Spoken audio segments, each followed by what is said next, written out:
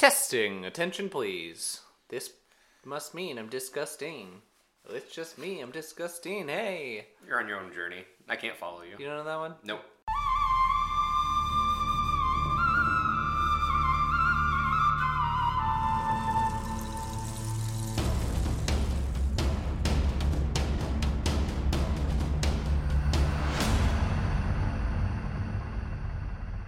Welcome to the Survivor Turning Back Time podcast, the Survivor podcast that will go on record and say, fuck the NRA.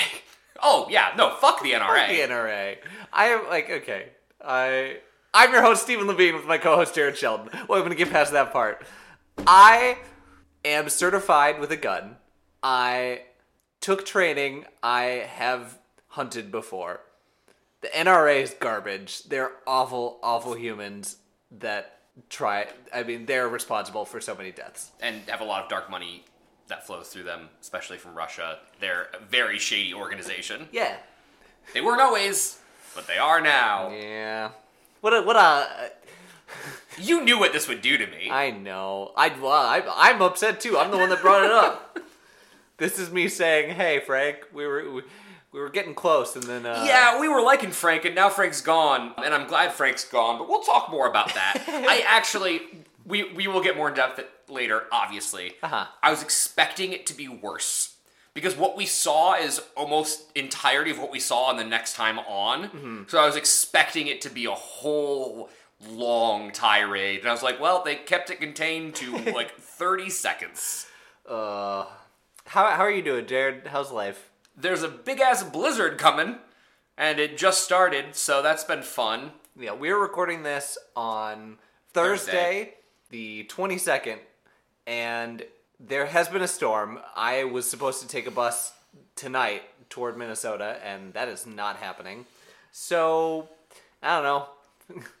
Blizzard, miserable, what a winter, what a Christmas. This is the last episode that's going to come out in 2022. Oh! What is the thing you are most proud of in 2022? I know I've talked about working on ships before, but something that I'm proud of is something that I did on my last ship, where I have for a long time struggled with sustaining my voice with difficult things over a long period of time. Sometimes I push too hard, and I struggle for really high and really hard stuff. And this last contract forced me to do things in ways that were different. I was doing very difficult things over and over and over again, and I very rarely struggled. And one time, because it's still the COVID times, unfortunately, my other male singer went down multiple times, so I carried the show by myself and sang all the male parts for 2 shows a night for about a week. And that is something that I could not have done before, and I am proud of that. And probably should not have done. No. Should not have had to do. Sure, but the show must go on, and it was either that or no show for a week. If there's one thing we should have learned from the last 2 years, it's that the show must not always go on. There are options. Yes. They're just not as good options when you're in the middle of the ocean. Very proud of you. I'm glad that was good. But Thank you. I'm retiring that phrase. The show must not go on. Sure. My favorite part of this was there was a show about movie music, and I sang the second song, the third song, the fourth song, and the fifth song all in a row. And it was to the point where it was people were laughing when they're like, "It's him again? God damn it!" The fuck? They only have one guy on the ship who can sing? What's going on? Yeah. What about you? What are you most proud of? I think the thing I'm most proud of is something I'm still working on, but have just got my feet dipped in the water. My toes dipped in the water. Survivor Turning Back Time podcast does advocate for feet. No, I'm not advocating for feet. No, it's okay. I don't have that. It's not a thing. And that's not what I'm proud of. Your feet? I mean, I am proud that I have them. I'm diabetic. So every day I keep my feet is a good day. Oh, boy. But as I butcher the expression, no, I have sort of dipped my toes in the water of getting into more leadership positions, something I've done in my entire life, but never in like official capacities. Mm-hmm. And so, moving into a role at work that is more executive based and moving into directing from acting, it's easy when you're on the bottom of the ladder to complain and shake your fist about why things aren't better at the top or higher up rungs on the ladder. Mm-hmm. But I have felt those pressures, and it's I'm not gonna say all of the time, but most of the time I feel like I've been able to keep my values and the fist shaking from the bottom while still being higher up on the ladder. Yeah. And I'm proud of that. Nice. High five. Nailed it. Yeah. Well, I wasn't going to high five too hard. I jammed my finger on that one, so. I probably could have high fived with the other hand. Where's the fun in that? It's too easy. Pain gets us through. I scrubbed that from the record. I hate that. Never mind. Speaking of things that I scrubbed from the record. Speaking of pain. Emails. Thank you for sending us emails, as always. We got 2 emails today. One from Josh. These are more succinct emails today. Mostly just reaction because the episode just came out this morning. So. Real quick, Steven. Yes. My favorite part of the podcast is watching the fear in your eyes as you try to figure out what your segue from whatever we were talking about was to the emails. It's improv, baby. Whatever works. Whatever sticks. First email from Josh. Just a couple notes. Survivor will occasionally show swing votes just for dramatic effect. And we did talk about that, why we were so confused why Brandon, they showed his vote despite him being the swing. It threw us off. I hope they do it better in the future, because that one just felt like a dud to me. I saw it and I was like, what? Wait, you just gave it away. And Brandon wasn't playing to win. He just wants to go to the end with the people he likes. I guess. Yeah. Honestly, I just think he's not very good at strategy. I think it's like his emotions were battling his logic all of the time, but different ones would win on different days. Mm-hmm. Usually when we see that, it's someone like Jerry who their emotion wins most of the time. Sure. Or like a Rich whose logic wins most of the time. And Brandon just flip-flopping maybe by the hour, let's be honest. Yeah, all right. Yes, and then we also have an email from Carl. Carl sends in some notes as well. I like the term that Jared used, cascading failure, would be a good slogan for the Lions' entire existence. Correct, it would be. The Detroit Lions, not the Lions of Africa, which we will talk about in this episode. Well, yes. That's actually, cascading failures is I'm going to nerd out here for a second since it was brought back up. It's a term that means one thing causing a chain reaction down the line where each different thing causes the failure of another. Happens in D&D a lot, where you fail a roll, and so you try to double down and do a different roll, but then it's a higher DC, then the higher number you have to hit because you failed, and it just keeps getting worse. And yeah, that pretty much does sum up the Lions' last 50 years of existence. So I remember you DM'd for me the first time I played, and the entire first, I mean, you can call it episode, really. It wasn't a show by any means. It was just doing it for fun. The entire episode that we did was just you trying to teach us it's okay to run away, and we did not run away. Yep. We refused. First session. And yeah, sometimes you gotta slip those in there, and sometimes the party doesn't learn the lesson, and they all die. Yeah. Fuck us. We didn't die. No, it's true. We should have. I also don't know that we played very much more after that. It was a short contract. Yeah. Anyway, Labrador is a barely inhabited stretch of the southeastern Arctic on mainland Canada. Oh, okay. Also, a breed of dog. Thanks, Steven. You're welcome. Carl sees what you're saying about Brandon's potential, that he's semi-strategically thinking. That's kind of it. For the most part, he plays in a very petty and unstrategic manner, fucking over himself and Kim because he doesn't like Frank. It drives me crazy because it's like Brandon can see into the future 20 years to what Survivor strategy is, but he only sees it for like 5 seconds at a time and then changes his mind 2 hours later. Yeah. He's that so ravening. Yep. Those types of people, or those types of characters, I guess, drive me crazy because you're so close! You're so close! Beautiful. Jeff to Tom upon seeing the elephant dung. Whoa, I bet you've seen that before. I know they have elephants around, but it sounds like Jeff is saying that Tom must take monster shits. I think that might be what it was. Ah!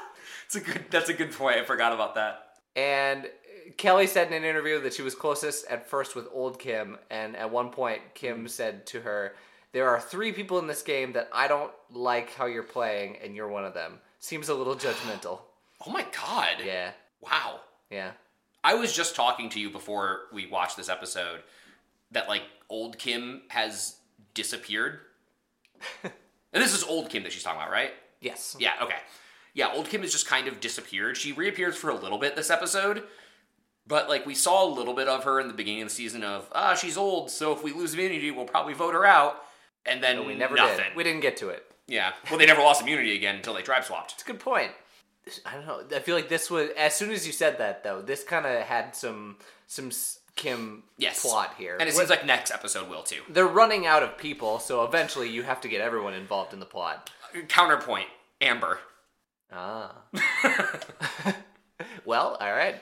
Asked about Kelly's audience reception, the general audience was whatever on her, but many of her online fans loved her, almost to an absurd degree. I mean, online crazies, don't know about them. She has a certain charisma about her, and she's a very unique person. Absolutely. And one final note. This is pre-Happy Holidays, but I feel like I want to end this. Thank you for the Happy Holidays. We're recording pre-holidays, but it's coming out around... Between the holidays. Yeah, between the holidays. And finally, final note, Ethan is Jewish. We find that out this episode! Yes, you do. We'll talk about that. So that's a whole conversation I am not qualified to have about, like, from my close Jewish friends, I have overheard the conversation of, like, if Jewish people consider themselves white, and that is a active conversation in the Jewish community, in the American Jewish community. Yeah. So Ethan does, cool, but I wasn't going to pick that ethnicity, and then Tom played it for me, so we found it out in the email as well. Yeah, and there are 2 different schools of thought, because there is the nationality of being from Israel, and there's also the religion of being Jewish. So sometimes they're used interchangeably, but other times it's different. So that's all I'm going to say about it. Yeah. Again, I know some, but it is not my place to talk from it. So we'll move on. Anything else before we get into the episode? Man, Tom. I don't even have that many quotes. It's just the one big one. It's the big one. Yeah. Bumper.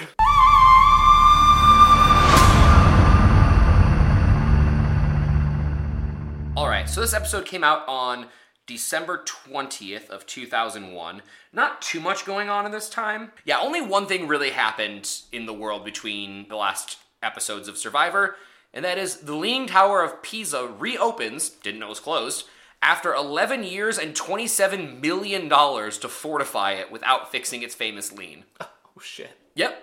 And the number 1 song did change. It is How You Remind Me by Nickelback. Oh, yeah. Yeah. Yeah.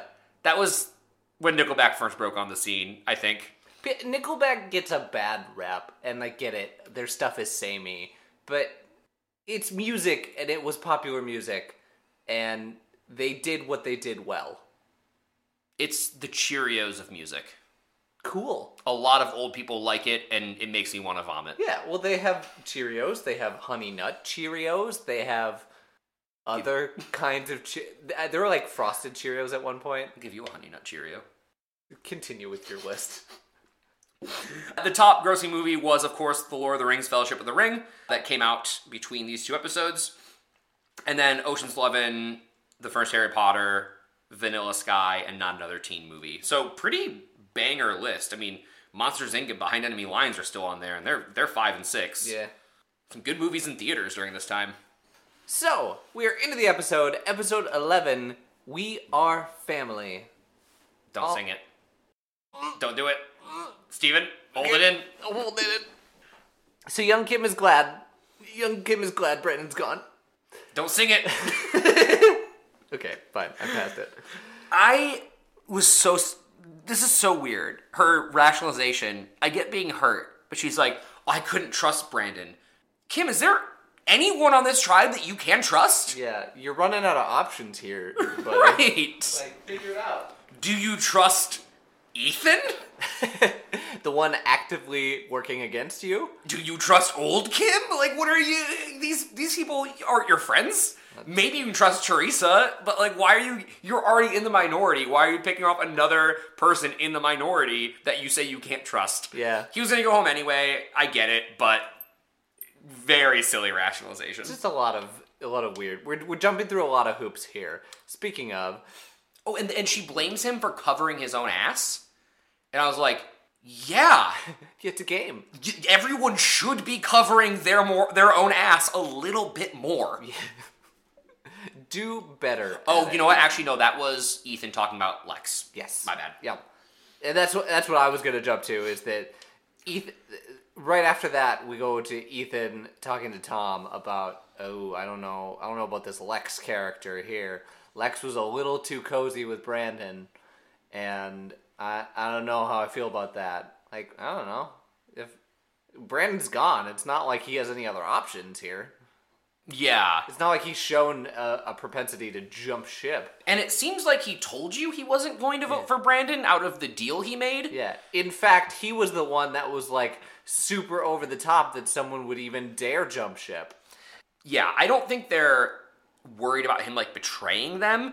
I think they're just saying, well, you made a deal with us first, and then you made a deal with him, so why is the deal with him worth more than the deal with us? And to that I say, it is one fucking vote. Yeah. Like, you don't all have to vote in unison every single time as long as your goals are being accomplished. It was one vote that was in unison except for Lex. Yeah. That's it. And most people would be like, I'm so scared because I didn't vote with the group, but this was on purpose. Yep. And that conversation transitions into Kim talking about, well, Lex, Tom, and Ethan are the final three. Or are they? Yeah, she's like, they thought it's going to be the three of them, but I think two of them are going to pick off one of the other, and it's going to be me and two of those three in the final three. Sure. I mean, you gotta hope for that, otherwise you better be making moves. Yeah, it's weird how she's just okay with that. Yeah. I mean, maybe she isn't... I need to give her more credit than that. Because maybe she isn't okay with the fact that they originally thought it was going to be the three of them, but why press the issue early? Wait for a crack to happen like it did, and then make your move. And it's really even too early to make that move. You still have stragglers coming along. There's no point... Like, she's putting in little whispers of it, sure, but there's no point in playing too hard right now. Yeah, I get it. Yep. Unless you think that this is your only option right here at 7. I don't think by 7 you need to be preparing for 4. I mean, you need to be preparing. Tell that to modern survivors. Sure, fair enough. But you've already laid a good foundation for yourself. You don't need to pull the trigger too early and risk shooting yourself in the foot. Sure. Or in her swollen-ass foot. Yeah, we'll get to that in a hot second. We go into the night, and we have another lion stalking. Again. So, Ethan and young Kim are up doing watch. And they're getting yelled at by this lion. Like, it is full-on growling at them. Not doing a good job of hunting.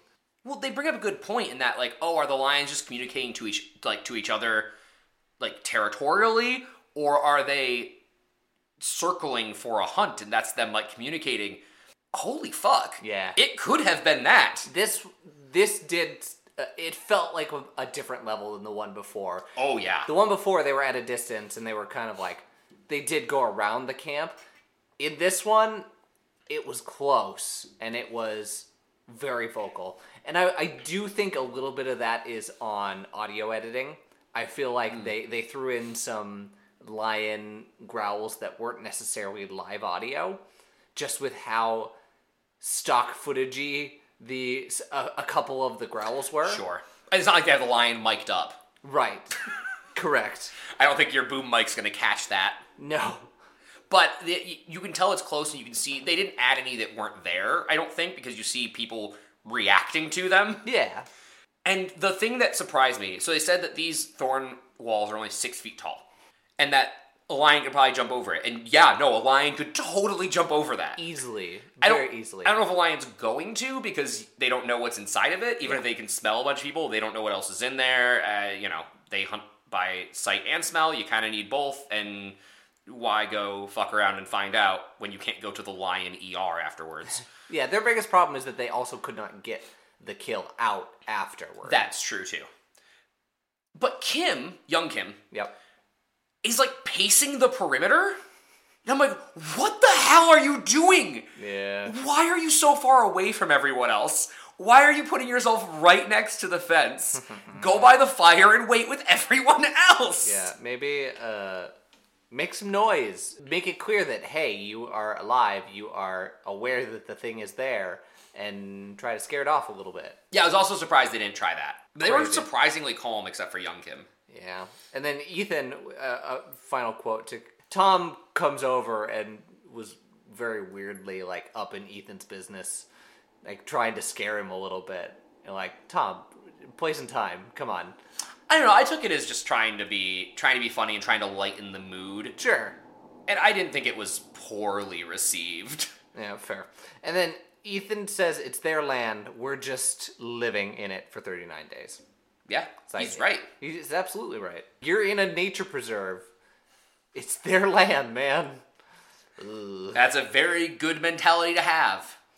Something I've mentioned, I've kind of hinted at throughout the season, but I finally kind of conceptualized the thought.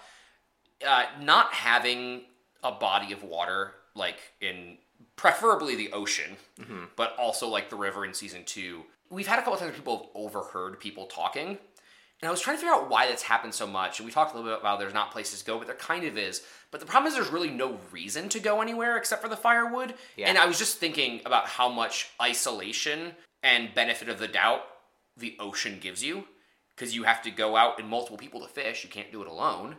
And when you're fishing, you're out there for an hour or two. Yeah. Not just for the 30 minutes it takes you to collect firewood and walk on back. Nobody's gonna be sneaking up on you. Remember earlier when Lindsay like sneaks up in Samburu and catches them talking? Like, if Silas and Frank had gone out onto a boat, Lindsay can't paddle her ass out there and be like, hey, what you guys talking about? Yeah. You're not going to sneak up on that one. You're not going to pop up from the water. Ha! I heard everything. Just thinking about that with the fact that they literally have to lock themselves in at night. Yep. Yep. It's a different game in this one. And then here comes the energy hit that we hit every season of okay, this is the toll that it's taking on their bodies. They're 37 days in, 38 depending on where we are in the episode. No, they're 30 days in. You're correct, sorry. At the end of this episode, we're 30 days in, 27 at the start. Yes. 28 is what I meant to say. 28 days in. And they're feeling it. The energy is down. People's legs are swollen. They show Kim's leg, and old Kim rolls down the sock, and the imprint from the sock just kind of stays there, and any pressure that you put on with your hand also just kind of stays there. Hey, medical, can we maybe take a look at that? Yeah, that's, I'm sure it's a dehydration thing. Sure. But still. Can we, like, maybe make sure she's not going to have long-term consequences? Yeah. But she's not the only one with issues. Like, there are scars, there are loss of weight. Tom looks tiny. Tom said 40 pounds. Yeah, he guessed 40 pounds. It's wild. We get here all the time in these early Survivor seasons. Yeah, well, and I think they put it here because of the reward challenge. Yes. They wanted to be like, oh, look how much they're struggling. Oh, look how generous we are. And look how much fun they're having. Yeah. And then we get an aside where Tom is pissed at Lex. And I noted here that Jared wrote furiously here in his notes. So do you remember what you wrote here?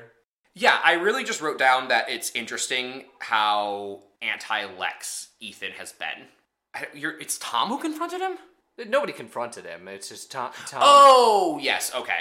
Yeah. It's just interesting how they've turned so 180 on Lex. Mm-hmm. And I do think that if Lex didn't win this immunity challenge, they would have at least considered sending him home. Interesting. I don't know if they would have done it. I don't think they would have. But I think they would have at least considered it. Then we get a hippo bobblehead in tree mail. It's the best way I can describe it. It's you see it all the time in different cultures. It's essentially on a string, and then you touch the head, but the rest of the body is solid. Mm-hmm. But a bobblehead is the easiest way for me to describe it. It's cute, I guess. It's cute. And they hint in the reward challenge that this is a pure reward. Yep. All good things. Going to an auction, baby! We get the auction again! You get 20,000 Kenyan shillings. And Jared, do you feel validated here? I do. That back of the napkin math very quickly was correct. Yeah, it is. $1 is about 100 shillings. So they are given about $200 here. $2,000. 2,000 times 100. No, wait. I'm moving the decimal twice. Fuck. You're right. $200 here. Damn it, I showed off my math prowess and then I immediately shit my pants live on microphone. Yay! Damn it.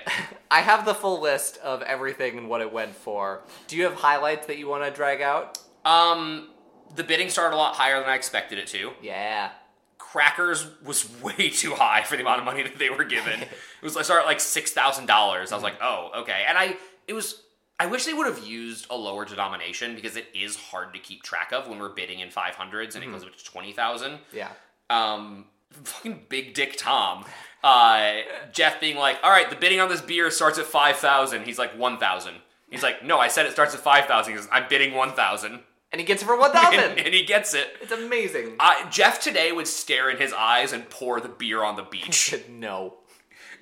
Absolutely not. And I thought that Ethan was very excited about it and ate the whole thing, but a cup of chocolate syrup seemed like a very bad reward. It was I don't think it was initially part of it. I think Jeff saw the opportunity because we had an ice cream sundae with chocolate sauce added. Oh, interesting. And everyone just went nuts for the chocolate sauce, and he's like, okay, well, I have this here cup of chocolate sauce. Anyone wants to give me $5,000 for that?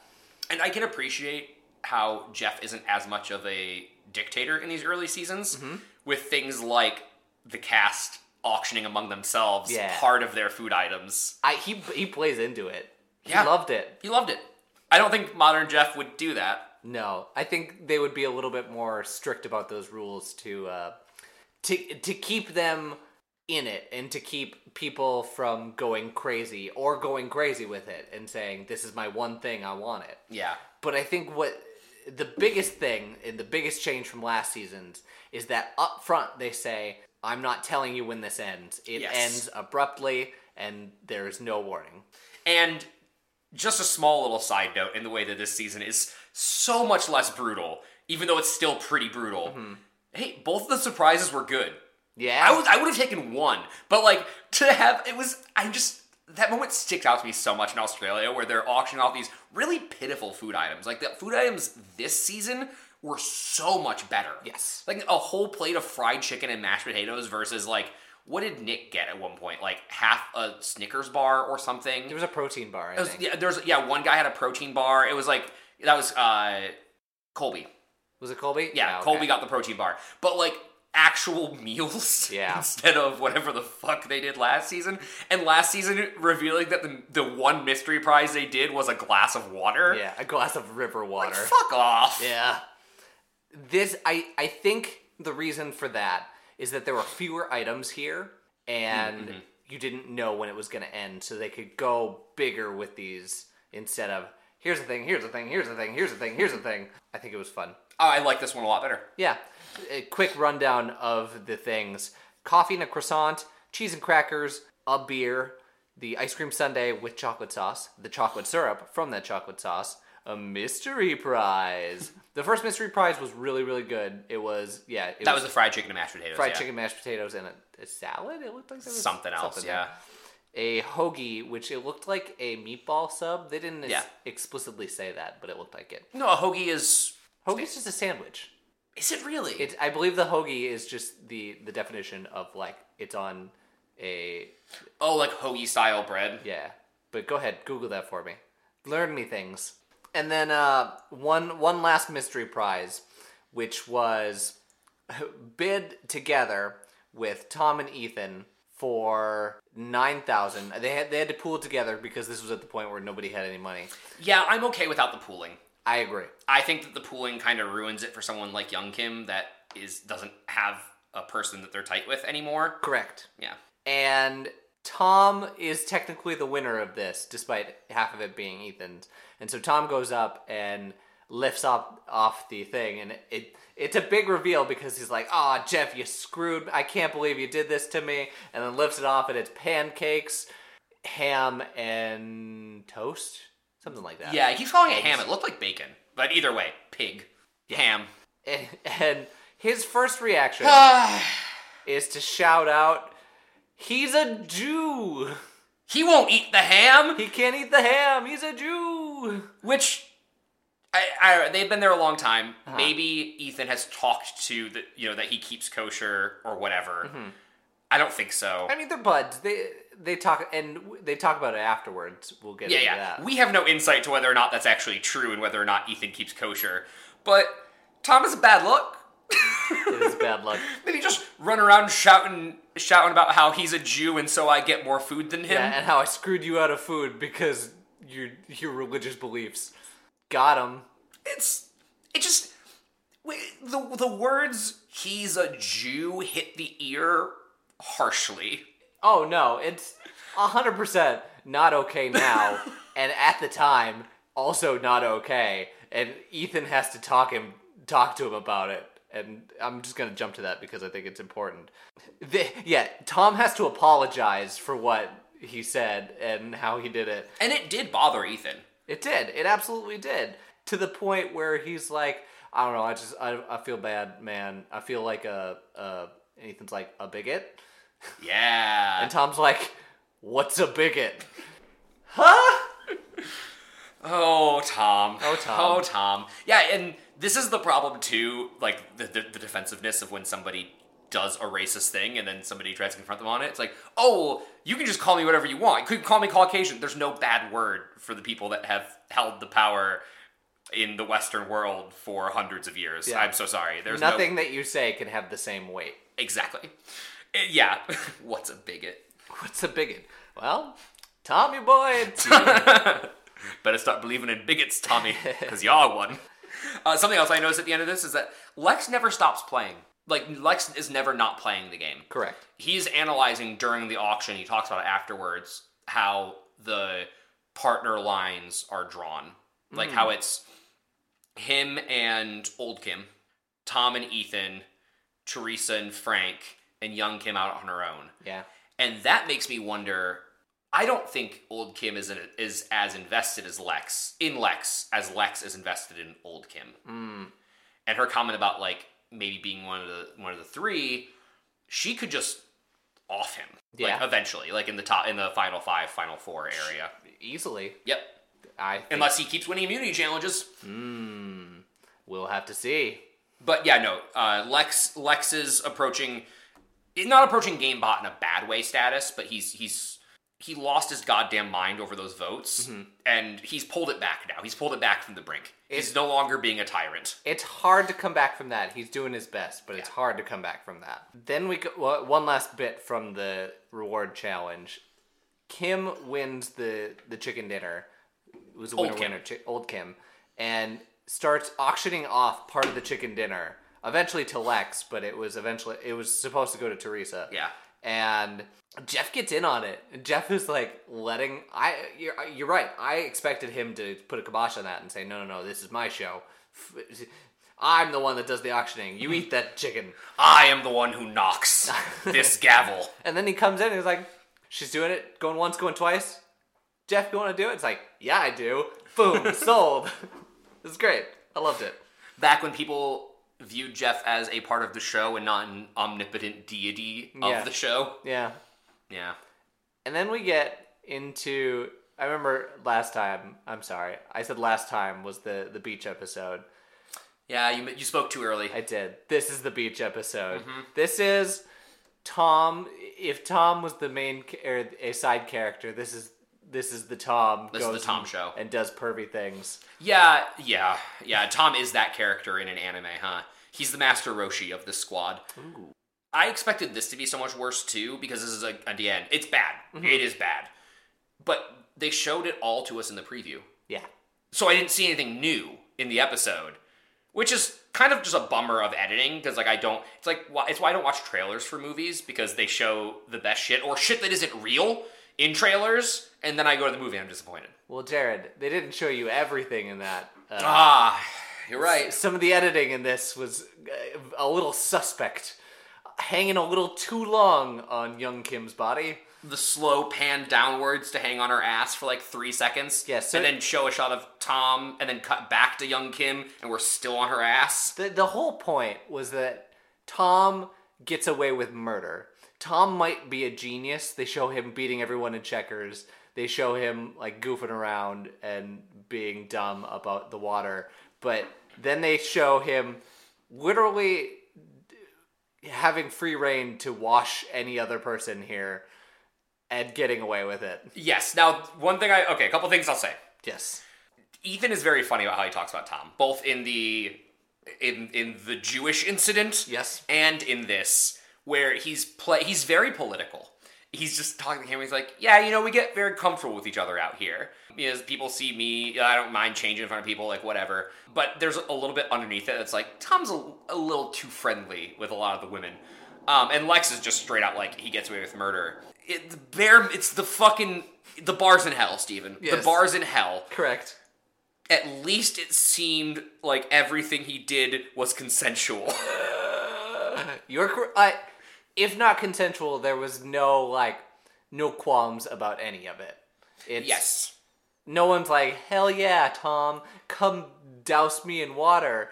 It's whatever. Although we don't care. We're so numb. I think it's old Kim that talks about him in a way that makes me really sad for her. Mm-hmm. It's sort of the quiet suffering. Suffering may be too strong of a word, but the things that before would get hand waved because, oh, that's just how they are, or, oh, there's no stopping him, or, oh, it's gotta be, we gotta keep the peace. We gotta, especially in old Kim's mind, mm-hmm. in the game, mm-hmm. oh, well, there's no point in pissing anybody off, so I'll just let him do what he wants to do, because he's not gonna cross the line. But, clearly she's uncomfortable, a little uncomfortable. Young Kim, we don't get her perspective, yeah. But old Kim's kind of it seemed like it had been hardened in her from 40 years of having to deal with the same cycles over and over and over again, where her mentality is more, well, why fight him? Yeah. He's not gonna jump our bones, was her exact quote. Yeah. So, if he gets a peek at us, what do I care? I think there is a little bit of that, but the only thing that I'm maybe it's a little not that, is the end of that quote, where she says, if he gets a peek, more power to him. And she's kind of playing that in a, you know what? It's kind of flirty. It's kind of not flirty. She knows that they do have a little bit of control there. Okay.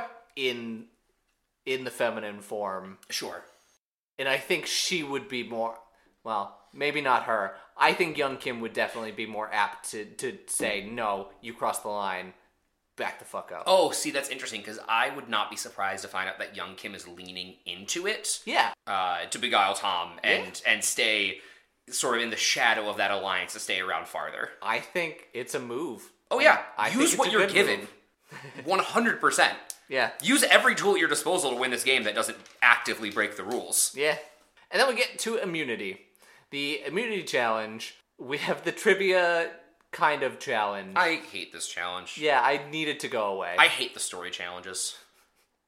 Jeff tells a story, and then I will give it. It's a much better story than previous times. Each time it's gotten better, yes. But that's because the first one was so bad.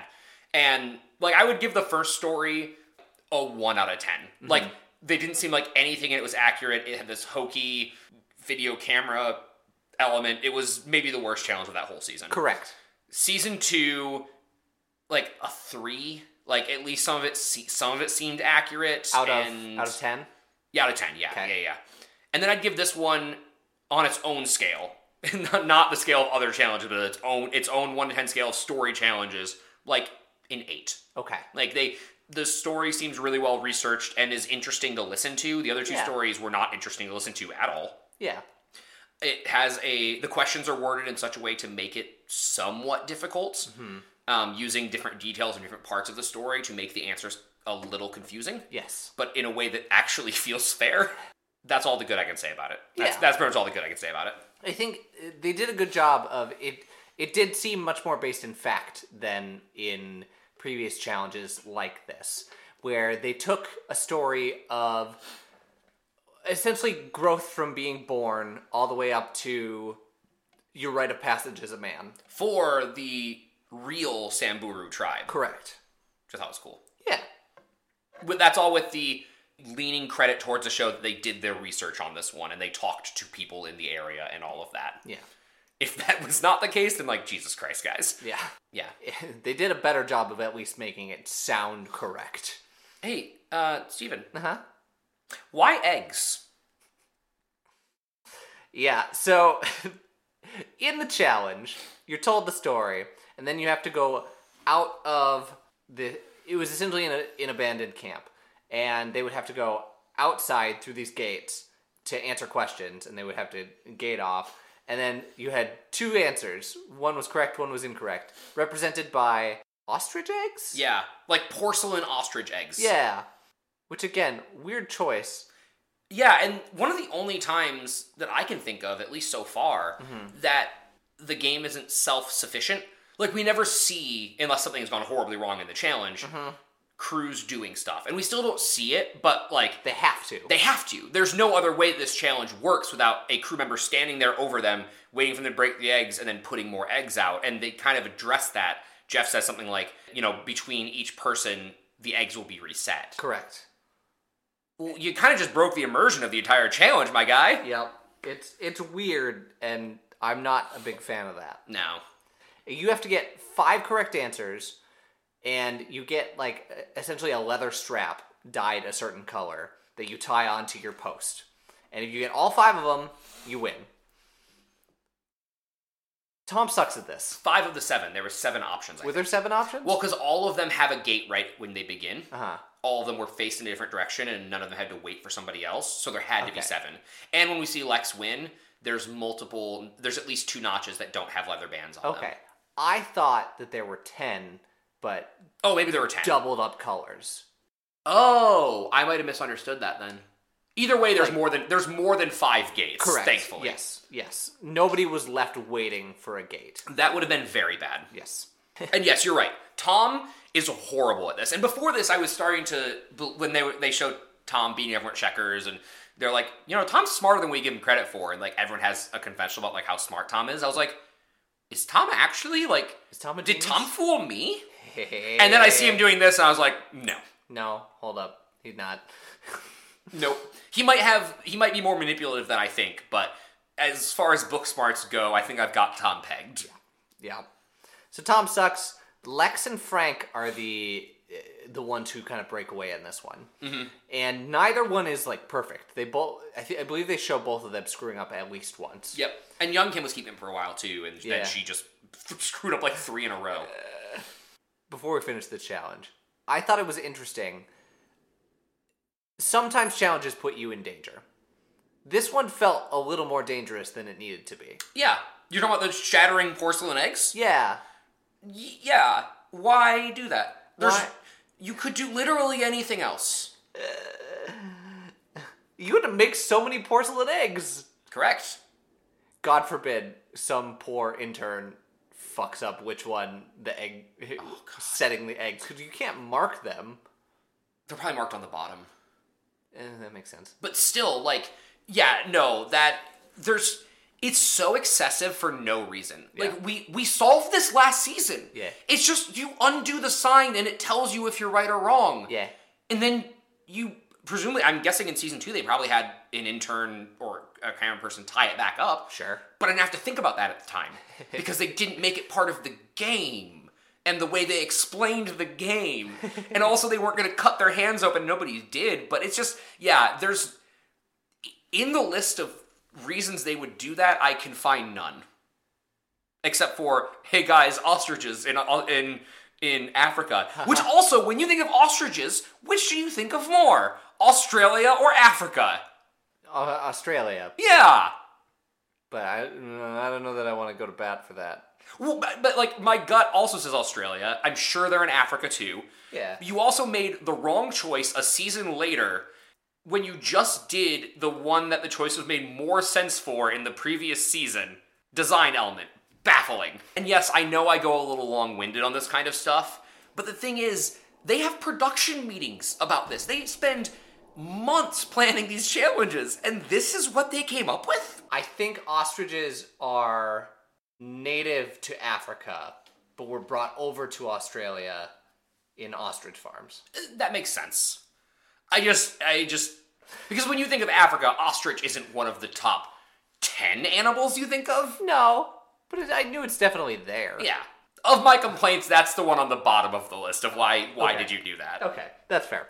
So, the challenge gets close. Lex has all 5, and then as he's finishing, one of his bands falls off of his post. We're just gonna do this every fucking season, huh? Yeah, it's the same bit over and over again. Every time. So he brings it to Jeff, just like, no, you don't have it. Go find your thing. And so he does, and I mean, it makes it look closer than it is. It gives Frank a shot, but then when he runs back with his strap, Frank is nowhere near it. No. They don't show him, but they show him, like, running back toward the circle, so I don't think it was as close as they tried to make that look. I don't think so either. So Lex wins, and Frank is second, but second doesn't matter. It sure doesn't. Yeah. This next scene where we get Frank... Well, first of all, this whole scene is hilarious. We get raw, unfiltered Frank. Everything from the end of this challenge to the tribal council is fucking hysterical. Because you get... What I felt right away was Frank's eulogy. Like, Frank just, like, talk about, like, how good the morning is and the sun is setting. Mm-hmm. And I was like, okay, so Frank's gone. Goodbye, Frank. Yep. Knew thee well. This was pretty obvious that this was going this way. And Frank's just happy-go-lucky. He's like, you know what? I kind of like people. I'm gonna razzle-dazzle them. And so, Jared, tell me a little bit about that. And so he sits down and goes, y'all, how cool are guns? And everyone's like, what? And he's like, just talking about, like, yeah, no, like, guns are... He says specifically, I'm going to show them the soft side of Frank. Yeah. And then it's like, guys, guns are so fucking cool. I fucking love guns. And this is an exact quote. I made sure to write it down word for word because it blew my mind. Was Frank saying, people just basically trying to get Frank to stop talking gun politics in the middle of Kenya? Mm-hmm. And he says... some, like, little liberal special interest groups that the media focuses on instead of the working class folk that founded this country. Oh, the bullshit dog whistles have been around for so long. This is the same talking points. Yep. That are going on today. Yep. Yeah. It's, hey, listeners out there, you have uncles. You could find this on most of your uncles' Facebook pages right now. That's true. I do have that. Insane. And the fact that he thought this was the soft side of him. Aww. And I think that there's been more of this than we have not seen. Mm-hmm. Because nobody reacts like this is the first time something like this has happened. No. I think they wanted to show us a reason that Frank's getting on people's nerves. Sure. Before he's voted off, but I think they've been burying that for a while. Okay. I think you're right. I do think he made an active effort to kind of, like, bring it down, and this is, like, bubbling to the surface, but I'm sure there have been many moments of, Frank, the fuck, dude? Yeah, but the problem is he thinks, at least with the way that the show is telling the story of Frank's confessional and then this, that Frank thinks this is how he wins them over and how he's going to stay around longer and show them his social side. Oh, no. I'm not defending how out of touch he is. He is incredibly out of touch. So how many things has he said that he hasn't been that persistent on, but he just throws out thinking that everyone agrees with him? Weirdly, I think Tom is a shield for this. I think Tom says so much outrageous bullshit that you get, like, a offhanded comment from Frank, and you're like, oh, at least it's not Tom. Oh, I think it's the other way around. Really? I think Frank is a shield for Tom, because Tom's is usually in good fun. A little more lighthearted, and Frank will go on a tirade about how the media is silencing everyone. The liberals! He says, on a show on one of the biggest networks in prime time, that those people are being silenced. Yeah. Yeah. But worry, don't worry. Guns don't kill people. People with guns kill people. Well, you use something. They use something else, dude. It's. If for the record, the Sorry for Turning Back Time podcast does believe that guns do kill people. Hey, if you make it easier, people do it more. Yeah. And not just like killing other people, also suicide and shit like that. Like it has been proven time and time and time again that if you give people access to things that will make it easier, I'll use suicide as an example, to end their own life, and you put them within arm's reach, the rate of suicide goes up. Yeah. Because things like that are usually impulsive and not planned. Yeah. I'm going to get on my high horse for one last second, and then we're going to move on. Your standard citizen does not need an assault rifle. They just don't. Cool. Moving on. Tribal Council. A little bit before Tribal Council, Teresa is trying to make moves and trying to push Old Kim into making an all-girls alliance, plus Frank. Girls' alliances always go well. Historically, I've been told. I think if Lex hadn't won immunity, this had a chance. Okay. You think Lex is a good rallying point to get him to go? I think that Lex is an easier sell for Old Kim than Ethan or Tom. Okay. Both of those are incredibly hard sells. What has Ethan done wrong in this game? Nothing, and they talk about that. Yeah. And this is not the era of like he's playing too well, we need to get rid of him, because he also hasn't really made any huge moves. Mm-hmm. He's been on cruise control this entire game. You have no reason to go after him right now. And Tom, I don't think Kim sees Tom as a threat. Old Kim sees Tom as much of a threat as, keeping around, when balancing that with keeping around somebody like Frank. Sure. I think she'd rather get rid of Frank. Yeah. And so would everyone else, because everyone votes for Frank. Yeah. Do you have any notes from Tribal? Not really. Pretty standard talk from here. Ethan, you have to look out for yourself in the end. It's essentially going over and over again about this is a game. Jeff brings up likability to Old Kim, asks if she's worried about being too likable, and she says, well, no, if I was too strong, I'd worry about being too strong. If you're too likable, you worry about being too likable. So yeah, it's a worry, but you always have something to be worried about why you could be voted off. Mm-hmm.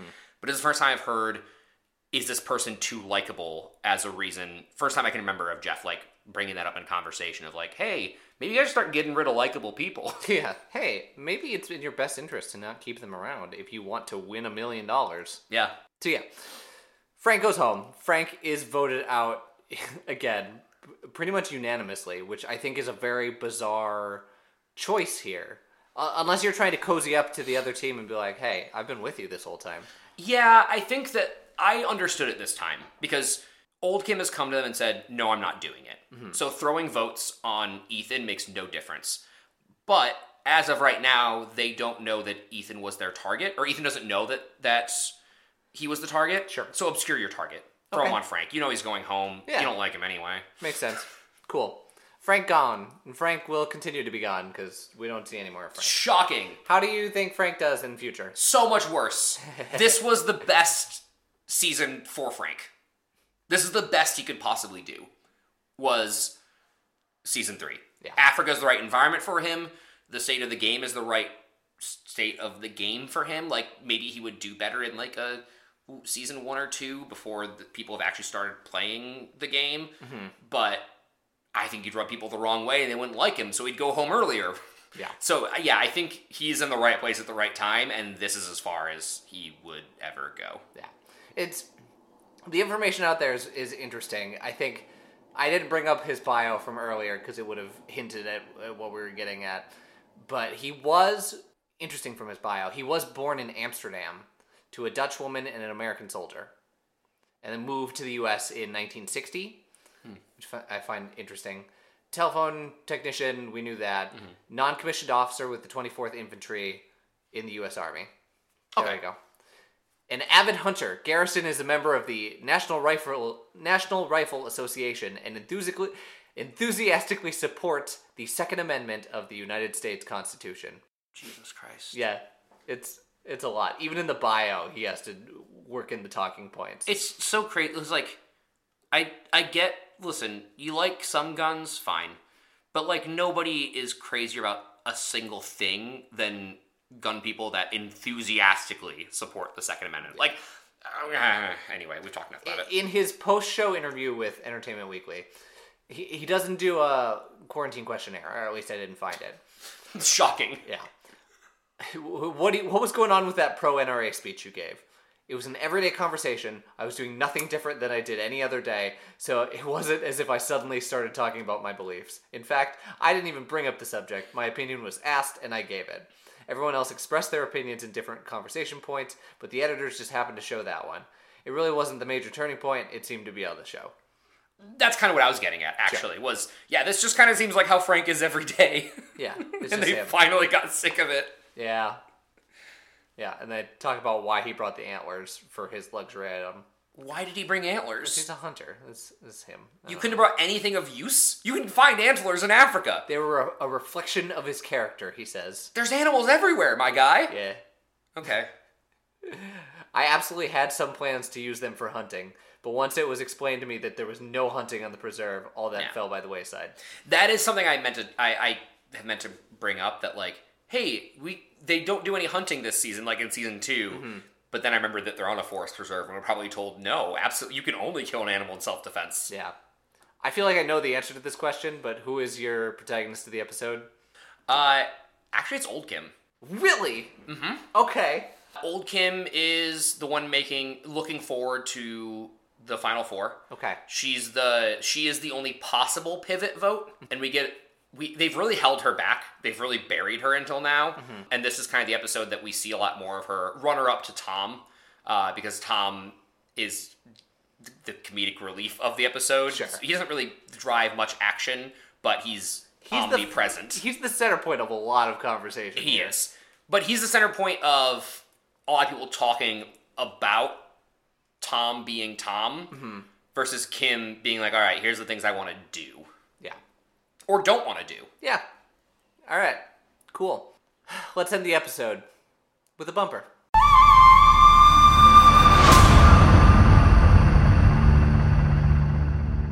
So that'll do it for this episode of the Survivor Turning Back Time podcast.